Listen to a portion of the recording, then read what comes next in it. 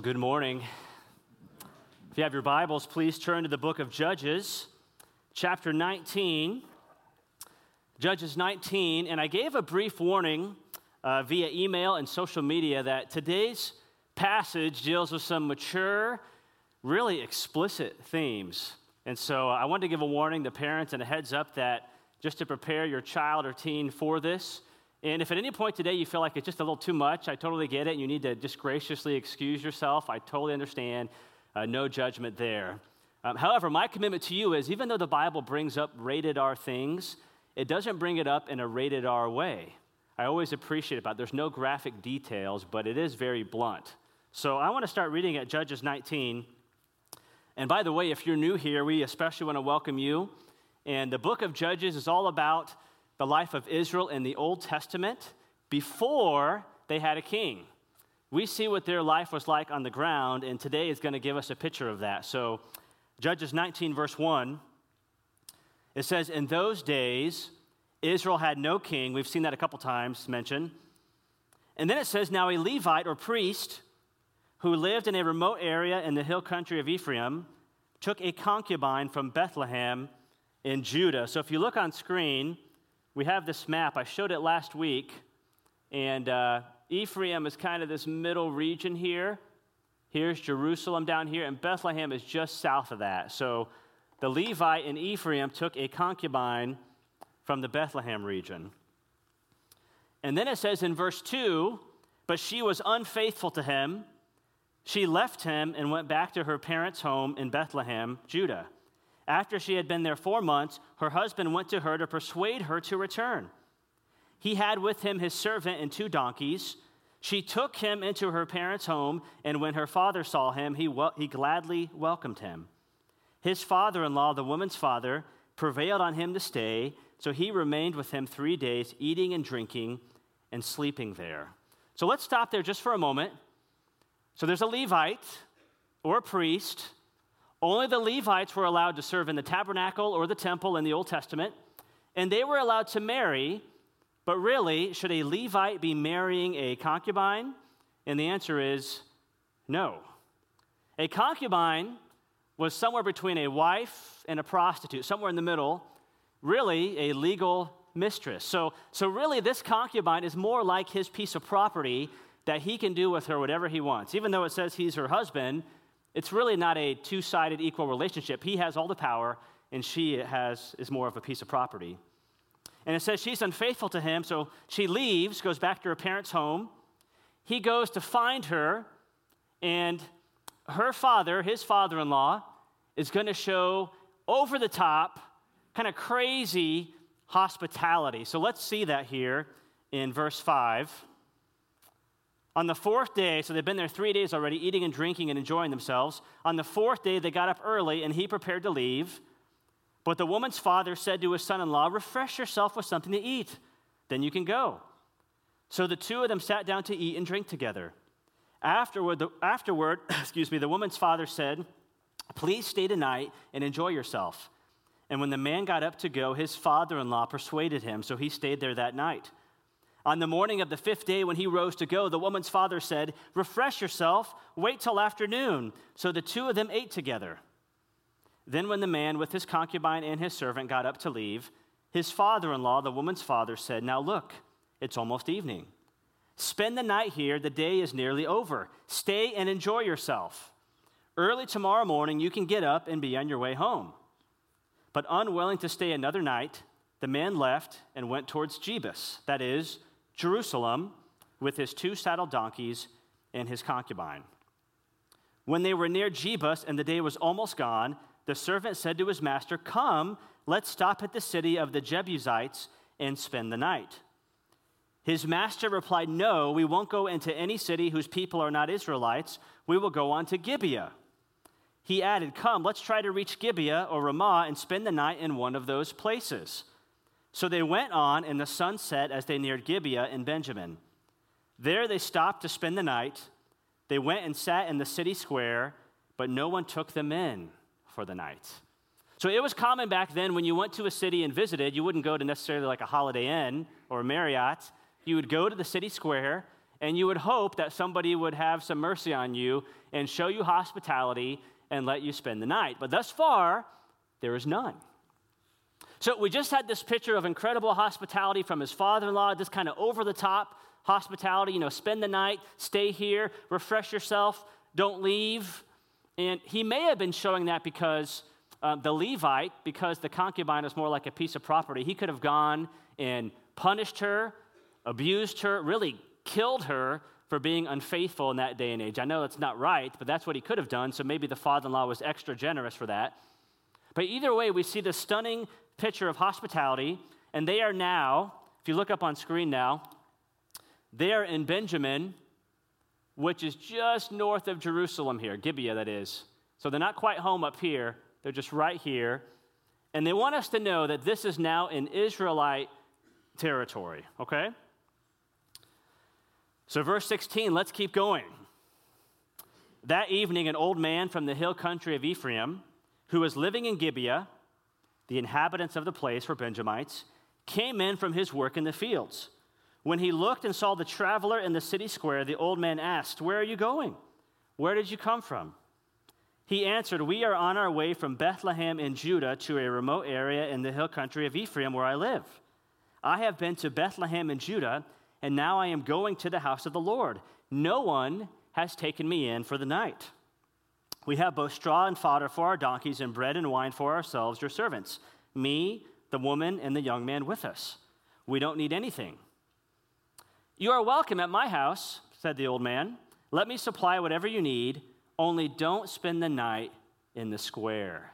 Does that sound a little bit ominous? Yes. Verse 21, so he took them into his house and fed the donkeys. After they had washed their feet, they had something to eat and drink. So this old man from Ephraim invites them into his house, shows them hospitality, and then it says in verse 22, while they were enjoying themselves, some of the wicked men of the city surrounded the house. Pounding on the door, they shouted to the old man who owned the house, "Bring out the man who came to your house so we can have sex with him." Verse 23, the owner of the house went outside and said to them, "No, my friends, don't be so vile. Since this man is my guest, don't do this outrageous thing. Look, here is my virgin daughter and his concubine. I will bring them out to you now, and you can use them and do to them whatever you wish. But as for this man, don't do such an outrageous thing." Verse 25, but the men would not listen to him. So the man took his concubine and sent her outside to them, and they raped her and abused her throughout the night, and at dawn they let her go. At daybreak, the woman went back to the house where her master was staying, fell down at the door, and lay there until daylight. When her master got up in the morning and opened the door of the house and stepped out to continue on his way, there lay his concubine, fallen in the doorway of the house, with her hands on the threshold. And he said to her, "Get up, let's go." But there was no answer. Then the man put her on his donkey and set out for home. When he reached home, he took a knife and cut up his concubine limb by limb into 12 parts and sent them into all the areas of Israel. Everyone who saw it was saying to one another, "Such a thing has never been seen or done, not since the day the Israelites came up out of Egypt. Just imagine, we must do something, so speak up." And this is God's word for today. So let me say a few comments by way of introduction. I want to remind you of 2 Timothy 3:16. 2 Timothy 3:16 says, all Scripture is God-breathed, including Judges 19, and is useful for teaching, rebuking, correcting, and training in righteousness, so that the servant of God may be thoroughly equipped for every good work. So just keep that in mind here. Even though this is a horrible, disgusting passage, even this passage we can learn a lot from. That's the first thing I want to say. Second thing I want to say is sometimes when we read the Old Testament, don't you want the narrator to come out and say, "And this was wrong," right? This is horrible. We read a lot of horrible stories in the Old Testament, just as bad as this, or worse. And sometimes you want the narrator just to say, give kind of one of those quick judgments. But this is how Old Testament stories work. They often just report something, and we should know from reading the rest of the Bible that this is absolutely wrong. So often what I'll say is what the Old Testament reports is not what it supports. What it reports is not what it what? Supports, all right? So keep that in mind. And then thirdly, as we think about this passage, does this story remind you of another Old Testament story? What story does it remind you of, if you know your Bibles? The story of, what is it? Lot and Sodom and Gomorrah. So let me read a little bit of that. Genesis 19. This is the story of Lot, who's the nephew of Abraham, and he has two angelic visitors disguised as human beings with him, staying with him. And it says, before they had gone to bed, all the men from every part of the city of Sodom, both young and old, surrounded the house. They called to Lot, where are the men who came to you tonight?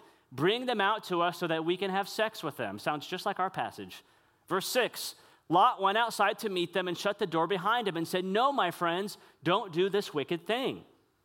And Lot said, look, I have two daughters who have never slept with a man. Let me bring them out to you, and you can do what you would like with them. But don't do anything to these men, for they have come under the protection of my roof.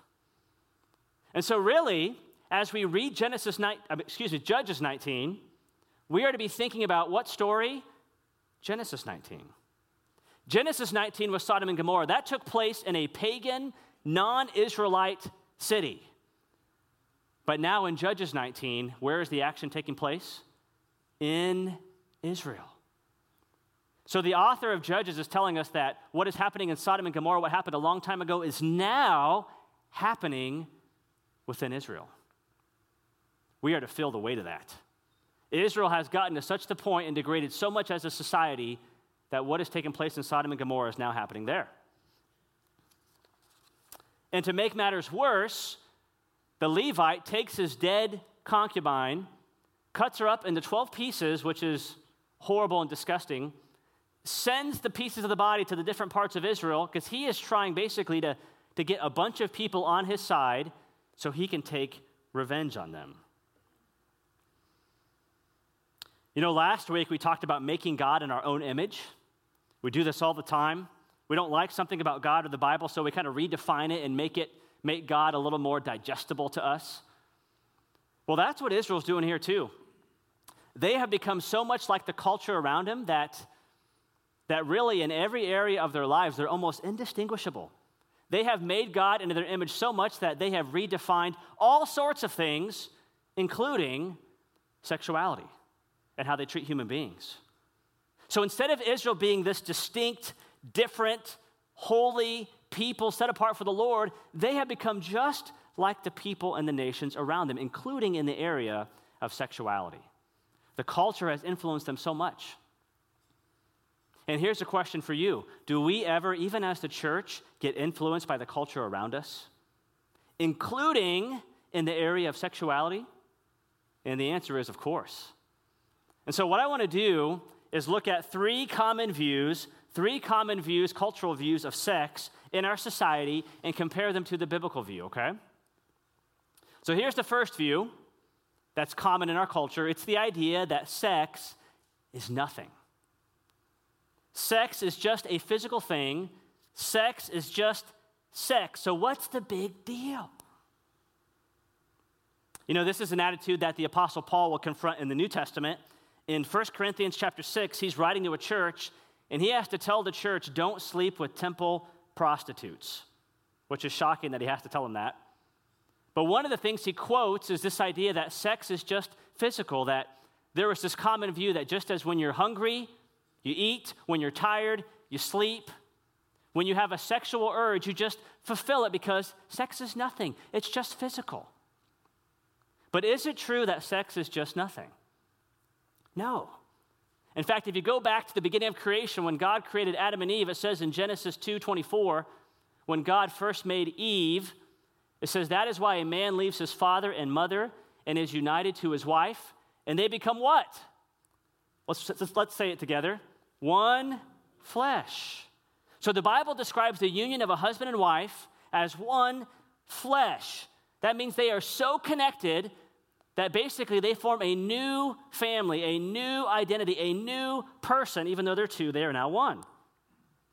And Paul will quote this same verse in 1 Corinthians 6 in the New Testament. He'll say, "Do you not know that he who unites or sleeps with a prostitute is one with her in body?" And then he quotes it, "For it is said, the two will become" what? One flesh. So he's not just saying that that's a physical thing. If you have a one-night stand with a prostitute, he's saying that's not just physical.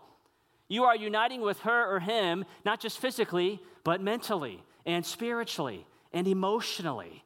That sex is more than just sex. It is the culmination of every single union in your life. So why would it make sense to sleep around or have a one-night stand? By the way, this is why practically, and I think you know this too, if you've ever slept around or know someone who has, you will admit, right, and they'll admit that it's not just physical, is it? There is an emotional toll it takes on you. There's a relational toll it takes on you. There's a mental and really a spiritual toll that it takes on you when you sleep around and you don't leave sex within the marriage relationship of a husband and wife. So sex this way is wrong, not just because it's sinful, but it also will personally harm someone. Because God designed it, God made it to be a one-flesh union between a husband and a wife. So that's the first view of sex that's in our culture. The second view of sex that's common in our culture, or used to be common, is the idea that sex is dirty. It's kind of a necessary evil for the survival of the species. Now, this may not be so prevalent in mainstream culture. This may be prevalent maybe if you grew up in a church that didn't talk about sex. It was kind of taboo. Or maybe with parents who hardly talked about it. It's kind of this idea that we don't talk about it, we don't bring it up. It's kind of a necessary evil, It's kind of taboo. But if you look at the Bible, sex is not dirty at all. In fact, sex is beautiful in the context of a husband and a wife. So let me quote an Old Testament passage, and it's almost surprising this is in there in the Old Testament. So Proverbs 5:18 and 19 says this, "May your fountain be blessed, and may you rejoice in the wife of your youth, a loving doe, a graceful deer." And then it says this, husbands, "May her breast satisfy you always. May you ever be intoxicated with her love." Now men, husbands, that's a command. It's hard to get around that one, isn't it? That's in the Old Testament. So if I ask men, what is now your favorite verse? It's probably no longer John 3:16. It's this right here, isn't it?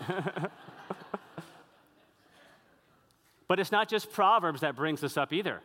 Did you know there's an entire Old Testament book that talks a lot about sex? Do you know what it is? What's it called? Song of Songs.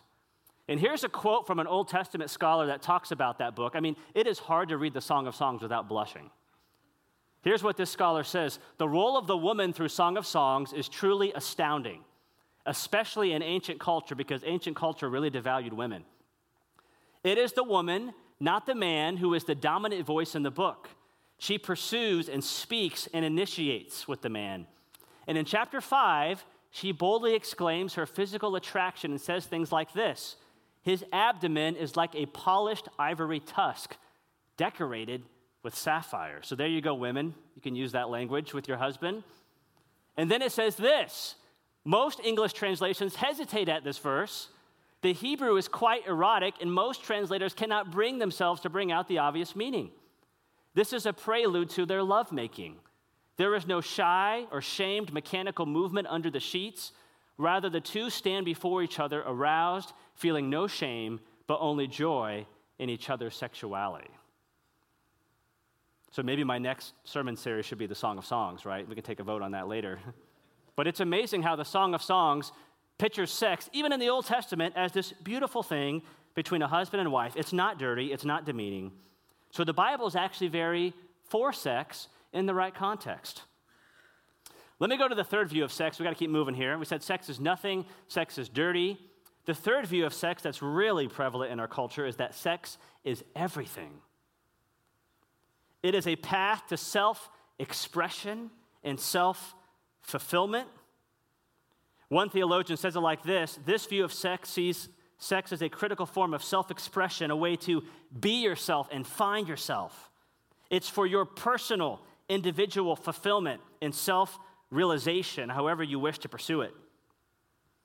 So this view of sex, I think, is probably the most dominant view of sex that if you watch a movie now or watch a TV show on Netflix that's being preached to you when you watch that show.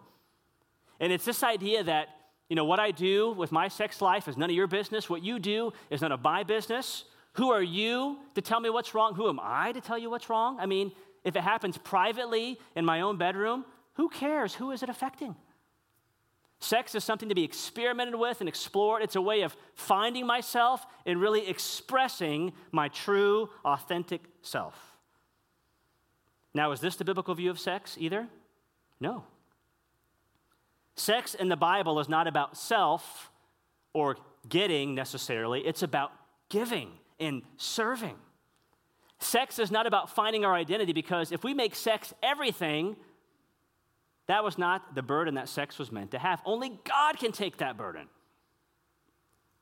Sex is about giving to your spouse.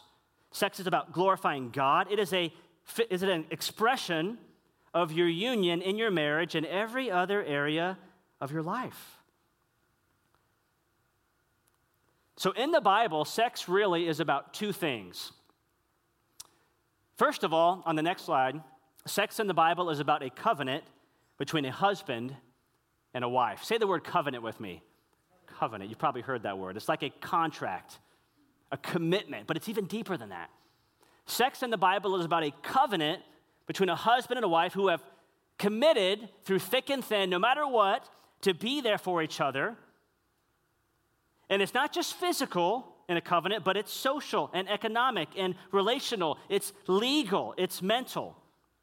In the marriage covenant, you lose your independence for the sake of love and becoming one flesh. In this covenant, your physical union becomes an expression of every other union in your lives.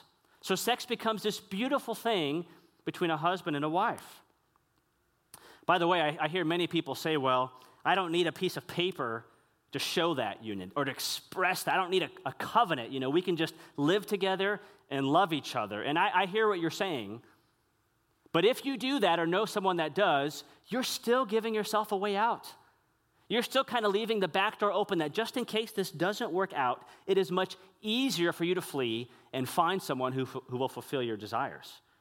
Rather, within a marriage, you have committed to yourself exclusively, and not just physically, but legally and socially and financially. You put up some safe boundaries and borders that protect your marriage relationship, including your sexuality. There's a huge difference. So if you understand that sex is about the covenant between a husband and a wife, then you will understand 1 Corinthians 7. This is a surprising passage in the Bible. 1 Corinthians 7, Paul says, the husband should fulfill his marital duty to his wife, and likewise the wife to her husband. The wife does not have authority over her own body, but yields it to her husband. In the same way, the husband does not have authority over his own body, but yields it to his wife. Now, that's kind of shocking if you think about it in that day and age, because in that culture, a husband, would have been married to his wife and had children through her, but it was often known that men would often sleep around on the side with mistresses and prostitutes, and that was culturally okay, where the woman, if she did that, it wasn't okay. I know that's a double standard. So when Paul says that the husband's body doesn't belong to him alone, but it belongs to whom? His wife, that was shocking. Paul says in verse 5, do not deprive each other. He's talking about the physical sexual relationship, except perhaps by mutual consent and for a time, so that you may devote yourselves to what? Prayer. Then come together again so that Satan will not tempt you because of your lack of self-control. So, these verses are very honest. Like, your body, if you're married, yourself doesn't belong to you anymore. It belongs to the other person and vice versa. So if you understand that marriage is about a contract or a covenant, not a contract sounds so legal, but a covenant, a deeper spiritual relationship, then you'll live out this passage. Sex is also about one more thing, not just about a covenant between a husband and wife, but sex in the Bible is about, let's read it together, a covenant with God. Because everything that God gives us in life is meant to reflect our relationship with Him. Sex becomes a picture of the type of union and intimacy that we have ultimately with Jesus. That may sound kind of weird to say it that way, but as close as we can be to a physical spouse, it still pales in comparison to the kind of union and intimacy we can have with Christ. I mean, think about this. How many of you have been married for a long time? Maybe you're scared to raise your hand with that, but are there days still when your spouse baffles you, surprises you, confuses you, even after all those years? As close as you can be, and you know them well, it still pales in comparison to how much Jesus knows you and how united you are with Jesus. In addition, the glory that we often feel in sex, that Song of Songs talks about, points to the true glory we have and will have with Jesus face to face. And the giving of ourselves that we give in the sexual relationship with our spouse pales into comparison to how Jesus gave his life for us. So you want to have the best sex ever, church? Maybe you've never heard a preacher say this before, but you want to have the best sex ever? Make it all about giving to your spouse and make it all about glorifying God. Make it about giving to your spouse and make it about glorifying God, and you will have the best sex life in your marriage ever. Well, back to Judges 19. I know we haven't been there in a while now, it seems like. If you think of Judges 19, why are they doing what they're doing? I mean, that is a horrible passage. It's disgusting. I read that passage, and it makes you kind of want to just throw up, doesn't it? Well, if you look at verse 1, it says this: in those days, Israel had no what? King. And it's not just talking about a human king, because they're going to get human kings later on, and that's not going to solve their condition. What it's really talking about is they had no spiritual king. God was not their king. And do you know what happens in our lives when we don't let God be our king and call the shots? Then we start to call the shots. Culture does, and it's kind of an anything goes mentality, including in this area of sexuality. If we don't let God define the shots, we'll even redefine God and make him in our own image so he fits my sexual identity and my sexual preferences or my sexual orientation.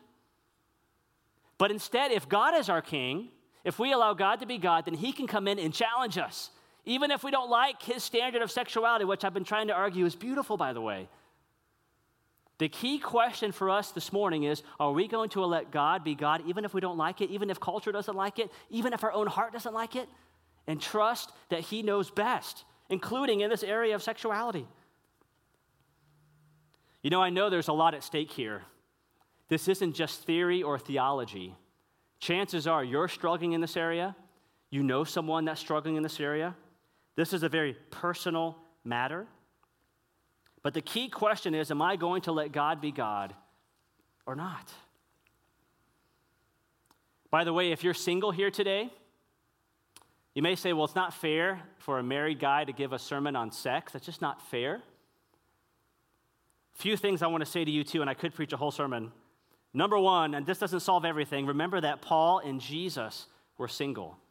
And Jesus never had sex, and yet he was the most fulfilled and complete being ever. Number two, remember too, there's tremendous advantages to singleness. I know it doesn't feel that way. It can be very lonely. But if you read 1 Corinthians 7, Paul will talk at length the advantages of being single. And then thirdly, this is a challenge to our church. Are we the kind of place where singles can come in and be connected? Are we the kind of community that provides a vibrant community for singles and doesn't make them feel like they're second-class citizens? And I would say we have room to grow in that area for sure. So we need some help to figure out how can we be more welcoming to singles. I want to end with hope and also a time of response, because when you read a passage like this, there's a lot of doom and gloom. I've heard a lot of those doom and gloom messages, and quite honestly, I don't think they're helpful. What's amazing to me is that despite everything going on in Israel, God wasn't surprised. He was still in control. He was still building his church and executing his plan. In fact, I think of how the early church in the Roman Empire thrived and flourished. They lived in a horrible culture where the emperors did horrible things, and yet the early church grew. Jesus can still build his church Even though we live in a Judges 19 culture, we need not fear culture or isolate ourselves from culture, but we are to be distinct and a light for the culture. So I want to close our time today with a time of response and a time of prayer. We're actually going to open up the front to come forward and kneel and pray. And I want to invite several types of people forward today to pray. One could be, if you are struggling in this area of sexuality, and if statistics are right, more than half of us are currently struggling with this right now, I would encourage you to come forward. I know that takes guts, but just come forward, give it to the Lord, and talk to him about it. You don't have to be defined by your sexual sin. You're not defined by your sexuality. You are defined by the blood of Jesus Christ. And today can be the day where you give it to him, confess it to the Lord, and find grace and mercy. The Bible says you are washed clean, whiter than snow. You're not damaged goods. You're not what the culture tells you. You are free. And today can be the beginning of that path if you're willing to come clean and just give it to the Lord. Another group I would encourage to come forward too is if you've ever been abused. We didn't hardly talk about this. If you've ever been abused sexually or physically, I would also encourage you to come forward, because chances are you are wrestling with and struggling with shame and confusion and all sorts of things. You know, when you think of the concubine and the virgin daughter, you know, they were abused all night, raped all night, it says. The man, the husband, and the father were willing to sacrifice someone else so they could save their own skin. But we have a better high priest than the Levite, don't we? We have someone who didn't sacrifice others. He sacrificed himself for us. That's how much he loves us. So I would encourage you to come forward. If you're wrestling with that, struggling with that, come forward and give it to the Lord. That can be the beginning of healing in your life. I also want to encourage some other groups to come forward too. If you know a friend or family member that's struggling in the area of sexuality, I know that's often a great burden that families face. I would encourage you to come forward and kneel and just give it to the Lord. There is no one the Lord cannot get a hold of. And how many of you are parents here today? If you're a parent raising a child in a Judges 19 culture, isn't it crazy and fearful of what we have to protect our children from and how to parent them wisely? We don't just have the talk, we have several talks along the way, right? I would encourage you to come forward and ask God, how can I parent my children so that they see God's design for sexuality is awesome and not the world's design? Or maybe you're just concerned about the culture and our times and you feel especially burdened for this area. Come forward. How can we reach out to a culture that has gone crazy in sexuality?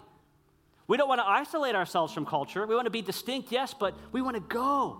We want to spread the light and hope of Jesus, including in this area of sexuality. So how can we do that? Maybe you feel burdened for that. So I want to invite some of our deacons and deaconesses forward. They're going to come forward too and either kneel with me or sit in the front row just to be ready to pray if you want to pray with someone. There's also a deacon and deaconess up in the balcony. So if you're in the balcony, you want to pray with someone, Renee and Brad are up there. So I want to give you a moment right now. If you feel led to come forward, would you just come forward and kneel with me right now? Don't be shy. There's no stigma. I know it's kind of weird to come forward. But would you just come and pray about this huge area in our life that affects us all? Go ahead and come forward right now. Father, I pray right now, Lord, as we as a church are before you, Lord, that you would intervene in our lives in this area of sexuality. Lord, if we have messed up and struggled, may today be the day we confess and find mercy and even freedom, Lord, that sexual sin does not have to define us. Lord, if we've been abused, I pray that today would be the day of beginning to experience inner healing and getting the help that we need, Lord. Father, for parents who are raising children in a Judges 19 culture, give them wisdom beyond themselves. May they point to the beauty of sex in your word and how you designed it, and that it is great in a marriage, Lord. Lord, for those of us who want to reach out to the culture and know family and friends who are struggling, co-workers, God, give us a holy boldness, Lord, to talk about you. Lord, may our lives reflect and shine what you want them to be, including in this area of sexuality. May we not be afraid to talk about you and how your vision for this is better than anything the culture can offer. Father, thank you that you are in control. Thank you that you are building your church even amidst this. May you open up doors to talk about you. Father, we love you so much in Jesus' name. Amen. If you want to continue to pray, you're welcome to. If you want to grab a deacon or deaconess or myself, I'd be happy to pray with you. Otherwise, thanks for coming. You're dismissed.